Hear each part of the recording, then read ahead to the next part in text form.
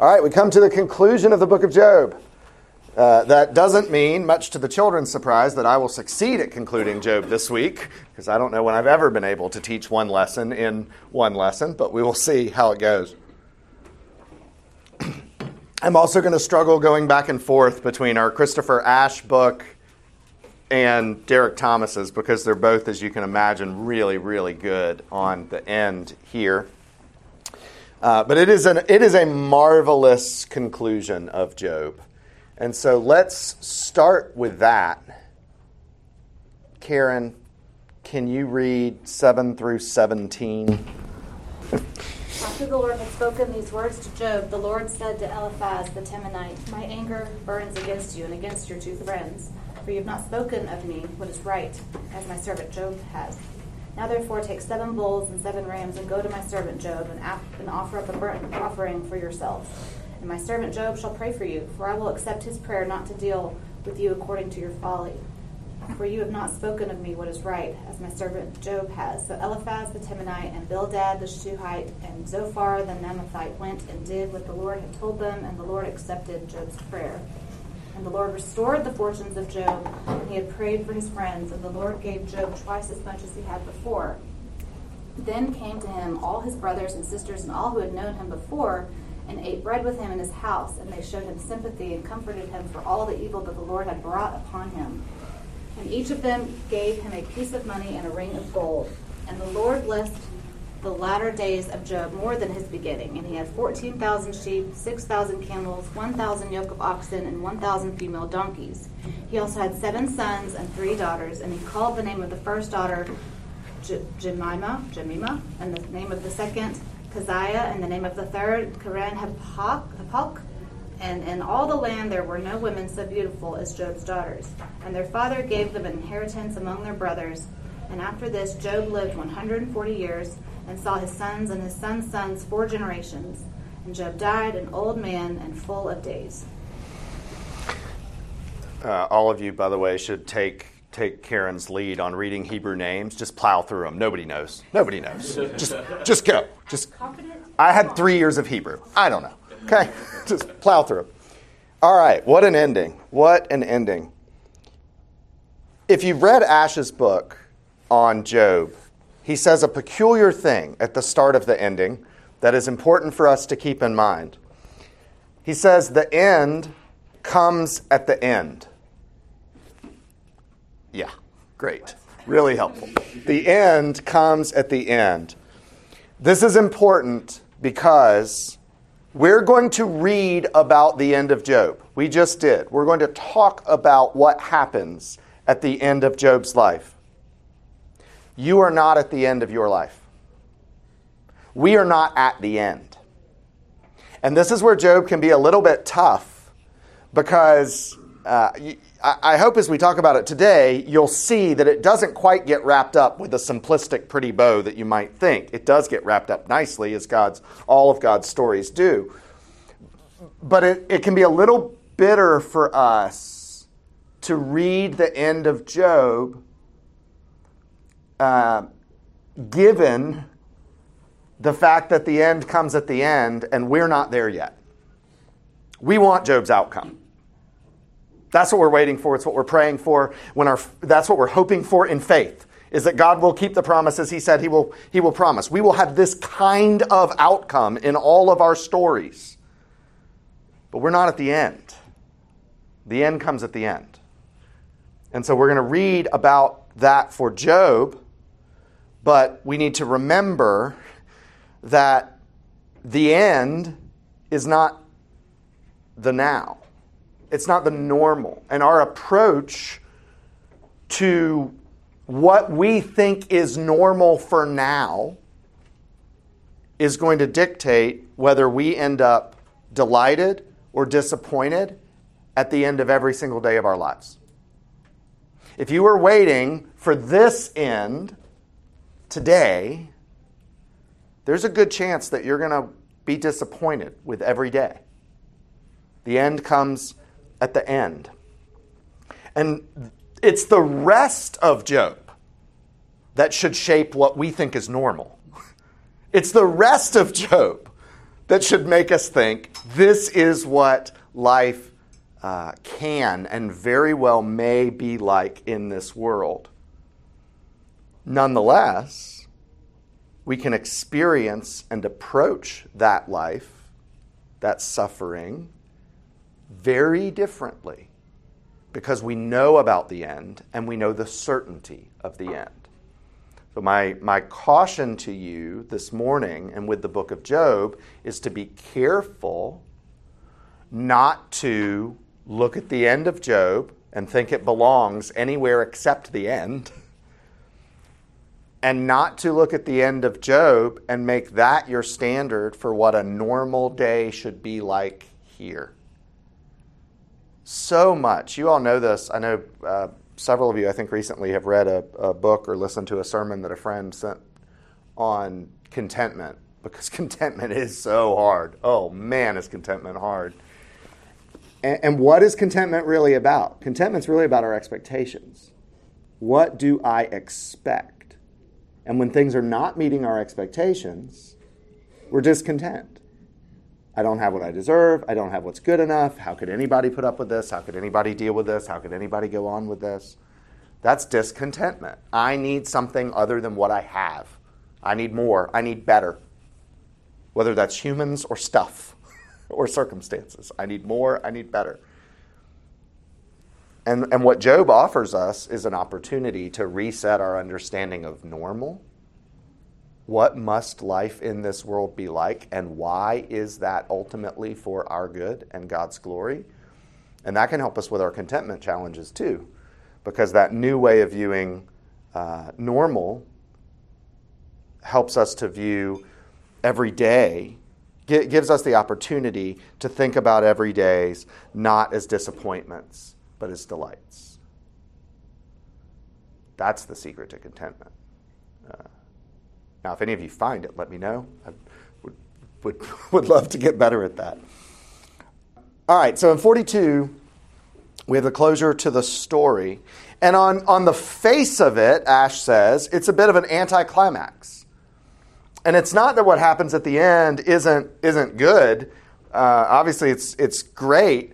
But we've just gone through 39 chapters of beautiful, emotion-evoking poetry. Job has been poetry, the whole middle section. It's been indented in your Bible. Job is poetry. And we just immediately got finished with these dramatic poems about the behemoth and the Leviathan, this lofty imagery. And then we follow that up with Job's lofty confession of who God is and his right vision of God. And then how it ends is it goes back to prose. I think the indenting in your Bible should go away, starting around verse 7. And the Lord has a quiet word of rebuke for Job's friends. Job prays for them and they're forgiven. And then it all ends happily. Everything else there is no undoing, but everything else gets given back and in greater measure. Nathan, will you turn, that's going to be a high pressure moment. Will you find the book of James? James 5. It's putting somebody under the pressure of, hey, find a tiny book in a sliver of your Bible. You may need the table of contents at the front. It's tricky to find, James. It's slim. I want us to think about, in addition to this passage in Job at the end, then this is Ash's idea. For those of you who haven't been in the class before, just because there's a few of you, a lot of what I'm saying, especially the stuff that sounds smart, is from Christopher Ash's book on Job. So I don't quote him all the time, but we're working through that book together, and that's been really helpful. In addition to the text from Job, you may remember that James talks about Job in the book of James. Can you find James 5? Will you read 5:11 loudly for us, please? Behold, we consider those blessed who remain steadfast. You have heard of the steadfastness of Job, and you have seen the purpose of the Lord, how the Lord is compassionate and merciful. Thank you.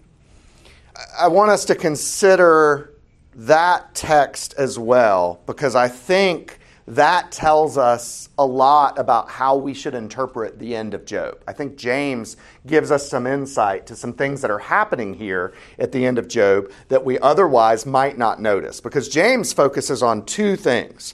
He focuses on Job's perseverance, and you say, yeah, I guess. And he focuses on the Lord's compassion and mercy. What? Right? That's probably not where we would have been going when we think about Job. So let's talk about those things. First, let's talk about Job's perseverance. Perseverance is the word in the Bible. It's steadfastness. It's the word patience. Those are all related words. But the thing that you've got to know about perseverance in the Bible, or patience in the Bible, is that these are active words. We tend to think about perseverance as a passive word. You endure something. You made it through something. Something happened to you, and you didn't fall apart. You stayed in place, so to speak. We think about patience as endurance. You're getting it over with. But when the Bible talks about perseverance, that's why sometimes the word is translated steadfastness. It's a very active word. What James says Job did right is not that Job just sat back and let all of this happen to him.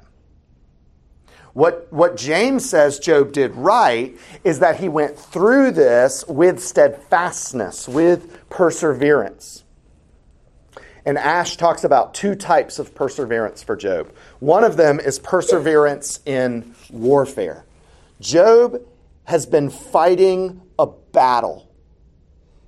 And you need to be able to put what happens to Job very much in the context of the way Jesus talks about this in the New Testament. Blessed are you when others persecute you and hate you and revile you. But it doesn't stop there, does it? There's more. Because of me, Jesus says. You're not living under the blessing of God just because people hate you. You might be hated not because of living under the blessing of God. You might be hated because you're a jerk and you need to be hated, right? And so the beatitude, the blessing, is not just for those who are reviled. It's for those who are reviled on account of Christ. Why did all this happen to Job? That's how the book begins. Have you seen? Satan says, hey, you don't see many Christians around these parts. And God, thanks God, says, see my servant Job? My servant Job. Have you seen my servant Job? And Satan says, oh, he's not really a servant. He doesn't really love you. He wouldn't really honor you. You've just given him this amazing life. And who wouldn't honor you if they'd been given that sort of life? And God says, no, Job's really my servant. Take away everything he has. Don't kill him, but take away everything he has, and he will still be my servant. Satan says, challenge accepted. All of this happened to Job because he is God's servant. All of it. All the suffering, all the pain, all the loss, all the hardship, all the confusion, all the alienation, all the attacks of Satan, all of it happened because he is a servant of God. That is warfare. And what's so brutal about the warfare of Job is that Job is not a combatant on the battlefield. Job is the battlefield. Doesn't it feel like that? I mean, if you go back and think about some of the stuff we read. Most of us were tearing up reading some of the chapters of Job in this classroom, right? Job is the battlefield. Ash says, the battle for the soul of Job is fought out in his struggles as the monster tears at his life. Satan, the Leviathan, tearing at his life in his battle with God. It is a dark warfare. Satan fills Job's mind with images of despair, darkness, death, and futility. Job is taken through the valley of the shadow of death. See, when you're going through this stuff, when you're going through suffering, God has brought this into your life for His saving and glorifying purposes. That doesn't mean Satan's not also being opportunistic. When you look back on the darkest dark times, other people will look at what happened to you. They'll look at the circumstances or the events, and they will be deeply sympathetic with how horrible those events are. You lost a loved one to death. You dealt with disease. Your relationship was crushed. Like, people can be very sympathetic to the what happened that put you in the darkness. But if they have never walked through the darkness as a servant of Christ, they have no idea that the darkest part of the darkness is what Satan is saying to you the whole time. And Job was there. And Job was there. The monster tearing at his life, this dark warfare. Job was there. Makes Psalm 23 take on new meaning, doesn't it? Or 32 take on new meaning, doesn't it? Though I walk through the valley of the shadow of death. Job longed for death. Death would have been a relief. But the pain, the darkness, and then what Satan speaks into that, for He is with me, His rod and His staff, they comfort me. Oh, it's good stuff. Job is not about human suffering in general. Job is about the suffering endured by a believer because he or she is a believer. This happened to Job because Job was God's servant. Now, put on your Bible scholar hats for a minute. Let's take ourselves out of the picture, and we'll bring ourselves back into it in a minute. But theologically speaking, we call Job a what of Christ? Job is a type of Christ.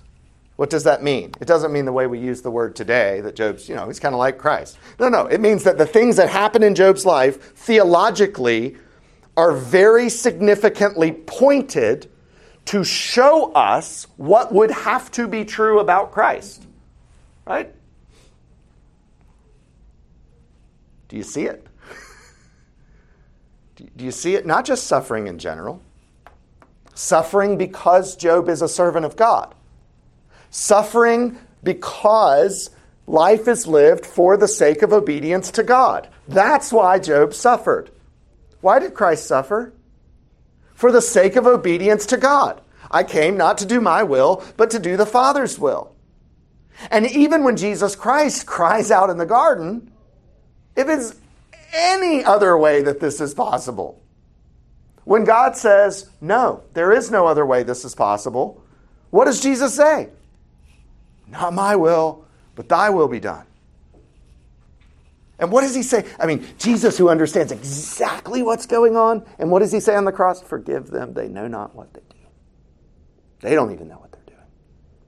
They don't even see the significance of what's happening. How could they? It's heavenly realm. It's spiritual warfare. It's so far beyond us. Man, we don't... We're lucky to understand by the Spirit half of what we got. So Job is this type of Christ. Jesus is the blameless believer. Satan attacks Job. Does Satan attack Jesus? Worst we've ever seen, right? Most dramatic in the history of the world. So dramatic. You know what Satan will do to attack Jesus? Let's kill all the newborn children. Let's just find him and kill him. That didn't work. Let's call him into the desert and see if we can tempt him away. I'll offer him the kingdoms of the world. Jesus experienced this dark warfare. You think it wasn't Satan trying to tear at Jesus' soul in the garden? You don't have what you thought you had, Jesus. The Trinity is not what you think it is. Your relationship to the Father and the Spirit was never what you thought it was. God does not love you. You think Satan didn't hear, or Jesus didn't hear that from Satan? That's the agony of the garden. Temptation, discouragement, loneliness, betrayal, misunderstanding, agony. That's the darkness of the warfare that Jesus experienced. And then in Job, we get to see this really dramatic portrayal of the human version of that. The same thing for the same reason. Isn't this what Jesus said to Peter? Simon, Simon, behold, Satan demanded to have you, that he might sift you like wheat, but I've prayed for you that your faith may not fail.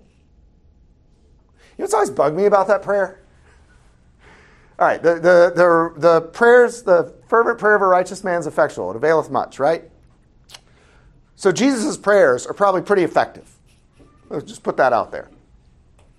So what really bothers me about that prayer, it's been this way my whole life, is that Jesus did not pray that Peter would be spared the sifting.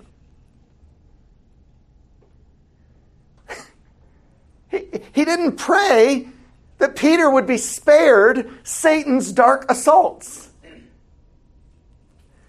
He prayed that Simon's faith would not fail. Jesus expected the sifting. He expected it to happen. He knew it would be a part of Peter's life following Jesus. Why? Because Jesus lived it. It was a part of Jesus' life. And if Peter is going to follow after Jesus, if he's going to be buried with Jesus so he can be raised with Jesus, he's going to experience the same thing. So Jesus doesn't even waste his time praying that Peter would not be sifted. He just prays that his faith would not fail. I'm going to try to read this. This is really hard. I read this a few weeks ago. I bet I read this a month ago to try and prepare myself to be able to read this in a group of people. I'm going to get through this. It's going to be good. Every morning, this is from Ash's book, every morning we ought to wake up and say to ourselves, there is a vicious, dark spiritual battle being waged over me today. Satan is very busy. Wherever on earth there is a believer walking with God in loving fear, God says, look, there's a believer. And Satan says, may I attack her? I want to prove whether this is a real believer. And sometimes the Lord grants that terrible permission. And when he does, we ought not be surprised as though something strange were happening to us. 1 Peter 4:12. You see how it all comes together? And you think, oh man, this is the cost of following Jesus? Yes. Yes. The cost of following Jesus is to be united with Jesus. You can't follow a man of sorrows at a superficial level. You can't actually be all in on Christ, fully devoted to Christ, united with Christ, and say, but I'm going to stand over here. I'm going to let you deal with Satan's attacks. I'm going to let you deal with the darkness of life in this broken and cursed world, and I'll just wait for the good parts to come. Questions about his perseverance in warfare. I mean, especially to the kids, the teens, I don't want this to seem overdramatic because you can't overdramatize this. There is a darkness that happens in this world because of Satan's warfare against God that is beyond our imagining until we experience it. And then there's even more beyond that. And the answer is not to be discouraged or to despair. The answer is to draw closer to Christ, the only one who can tame the Leviathan. That was the point of the behemoth in the Leviathan text, is to show you how far out of our pitiful efforts at control this stuff is. Show me a person, the more convinced they are that they have it all under control and can have it all under their control. And I will show you someone who doesn't get it. You can't get it that way. I don't think you're saying, and I don't think this is saying, that we all need to go get bumper stickers that says waiting on the 14,000 sheep, 14,000 ox, 1,000 female donkeys. We all know godly people who died without that. That's right. At the end of their life. That's right. They died a horrific end of their life. Yep. Yeah, Job gets a taste, an expression of the blessing that is to come in this life. He gets a grasp of the end a little before the end. We may not. We all have our personal examples. Some of the great ones, though, are the stories of the martyrs in Scotland. Two men tied to posts as the tide comes in to drown them, singing psalms to the end. Presbyterian women, mothers of our faith, tied to posts, burned, praying for their persecutors as they go up in flames. We may think we don't have that in us. But look at what Job just did. Yeah. In thinking about spiritual warfare, I'm struggling with kind of this idea of, the common caricature of an angel on your left shoulder and the devil on your right shoulder. And I'm just wondering about that spiritual realm. Like, how do we not go too far into becoming a bit mythical with it, but also acknowledging the reality that, angels and demons are fighting each other, if that is the case? I'm just wondering about the spiritual realm and how we should think about it. Yeah. So the very first most important thing to get right about the supernatural realm is that it's not, when we think about a fight, we think about generally fights that are evenly matched. We think about a situation where either side could prevail. That's not spiritual warfare. Spiritual warfare is not, every now and then God comes home after a bad day licking his wounds that Satan really stuck it to him on the battlefield. Spiritual warfare is Satan and his minions being permitted by God and used by God, which is our real struggle with Job, right? To create, to make bad in this world, to disrupt goodness in this world for God's ultimately good purposes. So it's not like opposing sides on a battlefield. It's God is redeeming Job. God is saving Job from his sins. God is pulling Job out of the pit and the slavery to sin in which Job finds himself and is glad to be in when he's an unbeliever, pre this book. And Satan is grasping to do every single thing he can to stop God from saving Job. He can't win because God has purposed every one of those things. Satan's a dog on a leash. God has purposed every one of those things to be the very things that will save Job. Some of the worst things that will... All of the worst things that will happen in your life and in your head are what God is using to save you. And if you don't believe that, think about the alternative. The alternatives are either you were strong enough to endure those things and fight them off yourself. I got a bridge I'll sell you.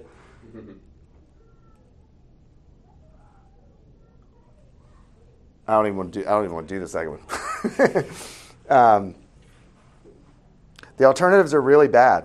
The alternatives are not logically true. They're not biblically true. God has purposed those things to save you.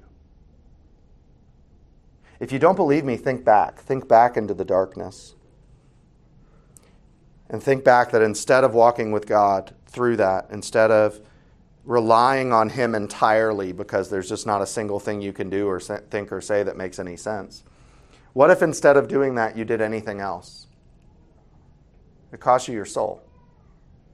All those other options, all of them are idolatry. All of them are trust in self. It's back to the line we've quoted so much in this class. Where else would we go, Lord? These are hard words. where else would we go? You have the words of life. When I look at all of the other alternatives, I'm dead in my sin and trespasses. So I can choose misery, dead in my sin and trespasses, or misery that gives way to glory in Christ. Yeah, we should talk more about spiritual warfare sometime. I'll put that on the list. It's not two armies on a battlefield. It is God doing what God will do, and the dog Satan on the leash having an uncomfortable amount of opportunity to wage war on us and with us. But never for a moment think they're evenly matched. It's not that kind of warfare. How are we to kind of reconcile the kind of suffering that Job went through? Peter probably much less. Others hardly notice it.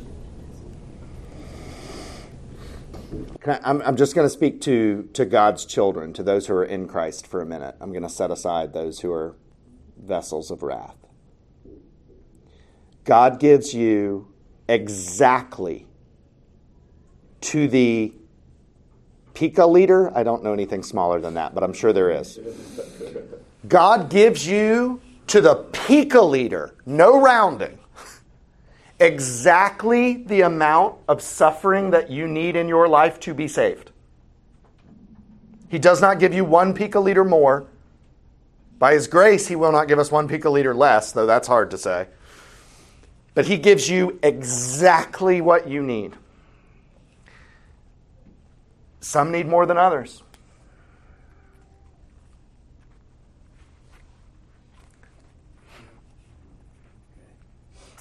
Yeah, it's because one of the things we've talked about in Job is that, yes, Job is the battlefield of this cosmic debate between God and Satan, but Job needed this suffering too, because Job had such hidden sin. Job, who is a servant of God, Job, who if he had died in this suffering would have gone to heaven, had such hidden sin buried deep, deep, deep, deep, deep, deep down within. He never could have found it without this. And what every servant of God should want, more than anything else, is a closer walk with God. Nobody should want suffering. You're not crazy people. But what you should want more than anything else is a closer walk with God. And to have that closer walk with God, more and more sin has to be put to death. That's just the way it has to work. God is perfectly holy. The closer we want to be with Him, the more of our unrighteousness daily has to fall away. If the only way you will ever deal with that sin is for you to find that sin, then how will He show us the sin? And so many times, I'm sorry it's this way, you guys. I am so, as your pastor, I'm emotionally sorry that it is this way. But so many times, the only way God, the best way, and therefore the only way we ever would have seen that sin is for suffering, is for brokenness. Because what God cares about most is that He will be glorified in our salvation. God could care most about Him being glorified in just being done with us, but He's not. He will be glorified in the salvation of His people. And so we've got to become more like Christ so that we can walk more closely with Him, so that He can make us more and more perfect until the day of His coming, when we are perfect, not divine, but perfect.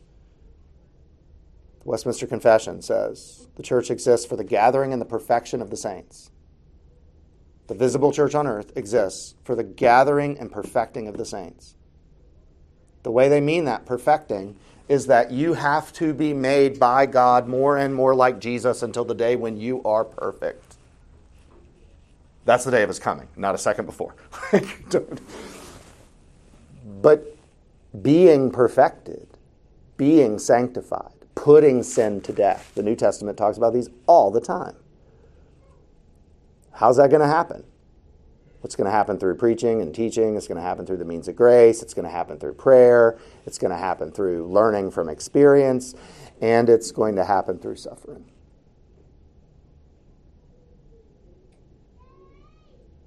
Aren't those, upon reflection, aren't there some sins in your life that you could admit you never would have seen without the suffering?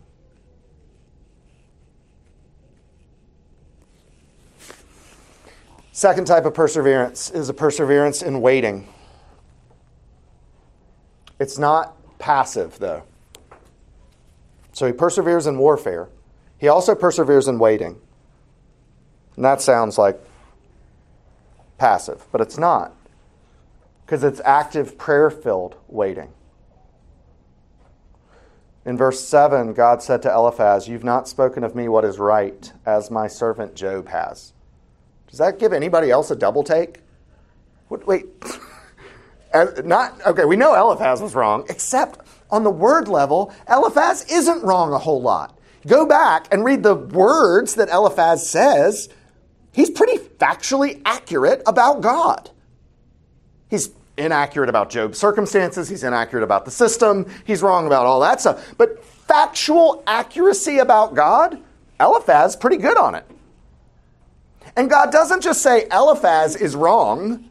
He says, "You have not spoken right, as my servant Job has." Well, didn't we just get done saying Job said all these terrible things about God, and that revealed the self-righteousness and the sin that God was dealing with all along? What happened? I think Ash gets this exactly right. This is admittedly tough in Hebrew and theologically. It is tough to wrestle with this. I think Ash gets it exactly right. That God's conclusion applies not just to who Job, or to what Job said, but to who Job is. And his conclusion applied not just to what Eliphaz said, but to who Eliphaz is. Remember, Eliphaz has this tight theological scheme. Eliphaz has a tidy system, a well-defined understanding of the world in which he is entirely satisfied with his worldview and this formula of how life will work with God. I give God X, God gives me back Y. If God gives me back something bad, I know I did something bad. I repent, I do better, and God gives me back better. Eliphaz was quite pleased with that formulaic system and approach to God. And within that formula, he said things about God that were really factually accurate. So why were they wrong? God is not a formula. God is a person. There's no relationship with God behind that formula. If you attempt to approach Christianity or life in this world in a formulaic way, I put in this and I'll get that out. I did my part and I get this back. You'll go mad. You'll go mad. And if God is merciful, you'll never get what you're looking for. Because if you do get what you're looking for that way, His mercy is missing. You'll never get what you're looking for. God is a person. And it's a relationship, not a formula. And so the friends say some things about God that are true. They make theologically factual statements. But they have no relationship with God, no seeking for God, no longing for God. And so they can't speak rightly of God. You can't speak rightly of God as an abstract object. You speak rightly of God as a person. You can write a Wikipedia entry about love that has factually true statements about love. But can you write the truth about love if you've never been loved or never loved? It's madness. And so it is with God.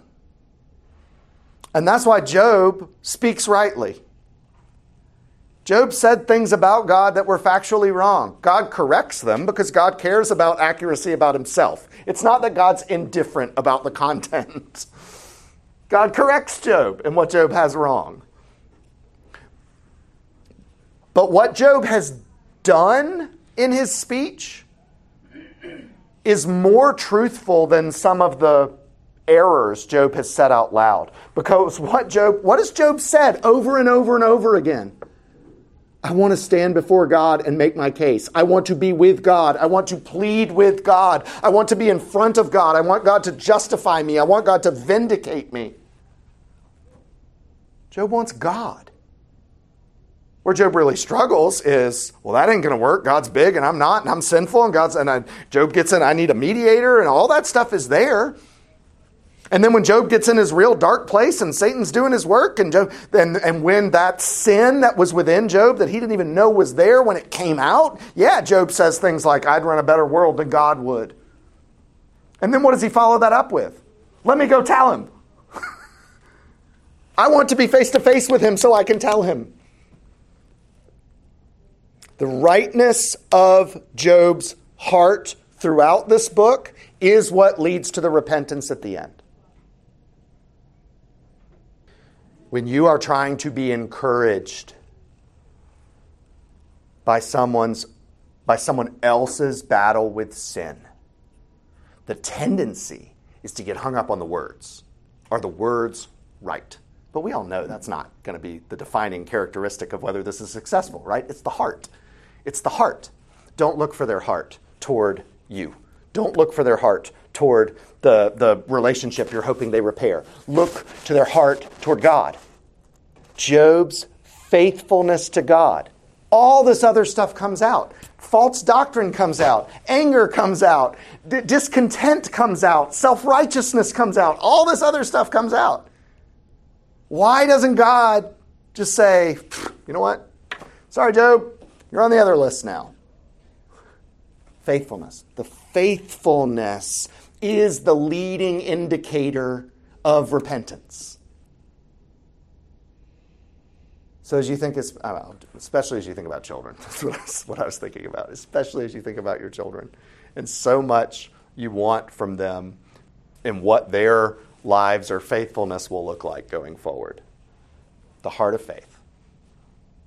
The heart of faith may take a journey through bad doctrine, may take a journey through disobedience, may take a journey through anger, may take a journey through self-righteousness. But the heart of faith is something that God gives, and it does not fail. That's why our prayer for our children, no matter their age, should be that they'd have real, abiding, genuine faith. Because you don't want to say nothing else matters because we care about the other stuff. But really, you guys, nothing else matters. Because the heart of faith is the leading indicator of repentance. If one is there, the other will be. Oh, but I don't see repentance. I get it. The heart of faith. That's the prayer. That's the focus. That's the measure. That's what we're after. The rightness of Job's heart is what brings about his repentance in the end. And the other stuff are just more objects for repentance. That's what they become. Sin's really, really bad when it happens. We should never sin on purpose. We should never be eager to sin. We should never put ourselves in purposely in tempting situations where we're likely to sin. That's just bad judgment. Sin is really, really, really bad. But when the whole story is over, do you know what our sins are? They're one more glorious experience of God's forgiveness. The pile that shows us how much God loves us and the 70 times 7 of God's forgiveness, they're a testimony to that. I'm not saying sin. I'm not saying like your sin. I'm not saying add more sins. I'm not saying you should sin more that grace may abound. But the reason why that's in the Bible is because it's a perversion of a truth, which is that you look at the greatness of your sin as an increase of your failure. And in cosmic reality, the increase of your sin is evidence of the increase of his grace. That's pretty remarkable. Don't sin so that grace may abound, but you get what I'm saying. In his affirmation of Job, in spite of the terrible things Job says about God, we are forcibly reminded that God, for all of his rough handling of his servants' rude demands, reads between the lines and listens to the heart. Some of you in this room have extremely tender consciences. I've read about those. You have extremely tender consciences. And there will be times when you don't even think you're repenting right. You don't think you're forgiving right. You don't think you're repenting right. You don't think... And I hope that this aspect of Job is an encouragement to you. That God, it's not a careful way to say it, but with Job, God reads between the lines. Job says terrible things about God. Job says self-aggrandizing things about himself. He thinks he can run the world better. Even Job's first apology, you married people will have real experience of this, your first apology isn't any good. His apology to God for all this junk he says is, you know what? You're right. You're God and I'm not. The end. This guy's like, no, let's go back to this again. And then Job does get there. Oh, you're God, I'm not, and you're good. And everything you're doing is right. Not just I have to tolerate it, but it is what I should want. Because if it comes from you, it is right. Ah, that's the apology. That's the repentance. But Job did it the first time and God wasn't done with him. God kept going because God reads between the lines. The heart of faith, God sees it. And so you tender conscience people, when you beat yourselves up, come back to this and say, God sees my heart. God's not hung up on the exact words you used. He wants you to use the right words. That's why he teaches you the right words. And part of our growth by grace is that we learn the right words.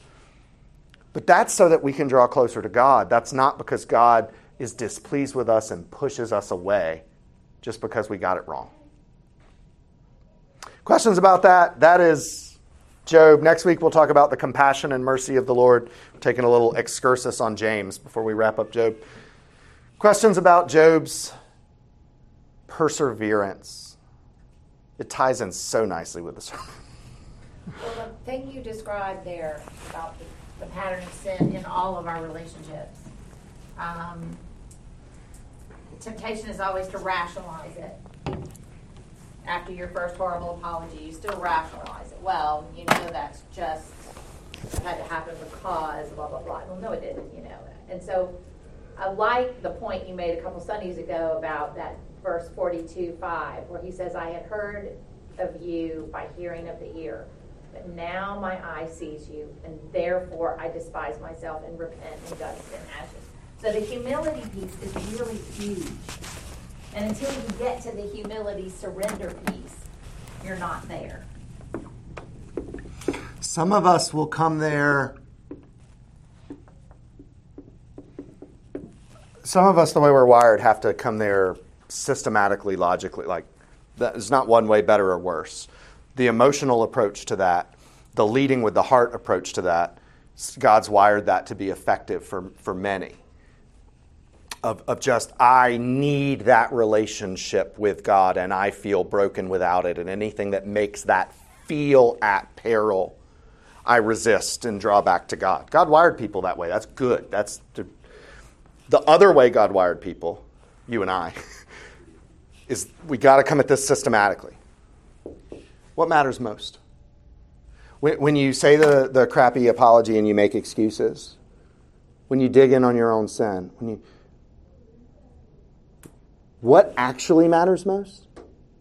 And what are my behaviors suggesting matters most? And there's a gap between those when we're sinning. Because by the heart of faith, I know what matters most. I really, really, really know what matters most. If you watch my behavior, you might be really, really confused about what I think matters most. And for God to show us that, I think that's what Job's asking for. He just can't articulate it yet.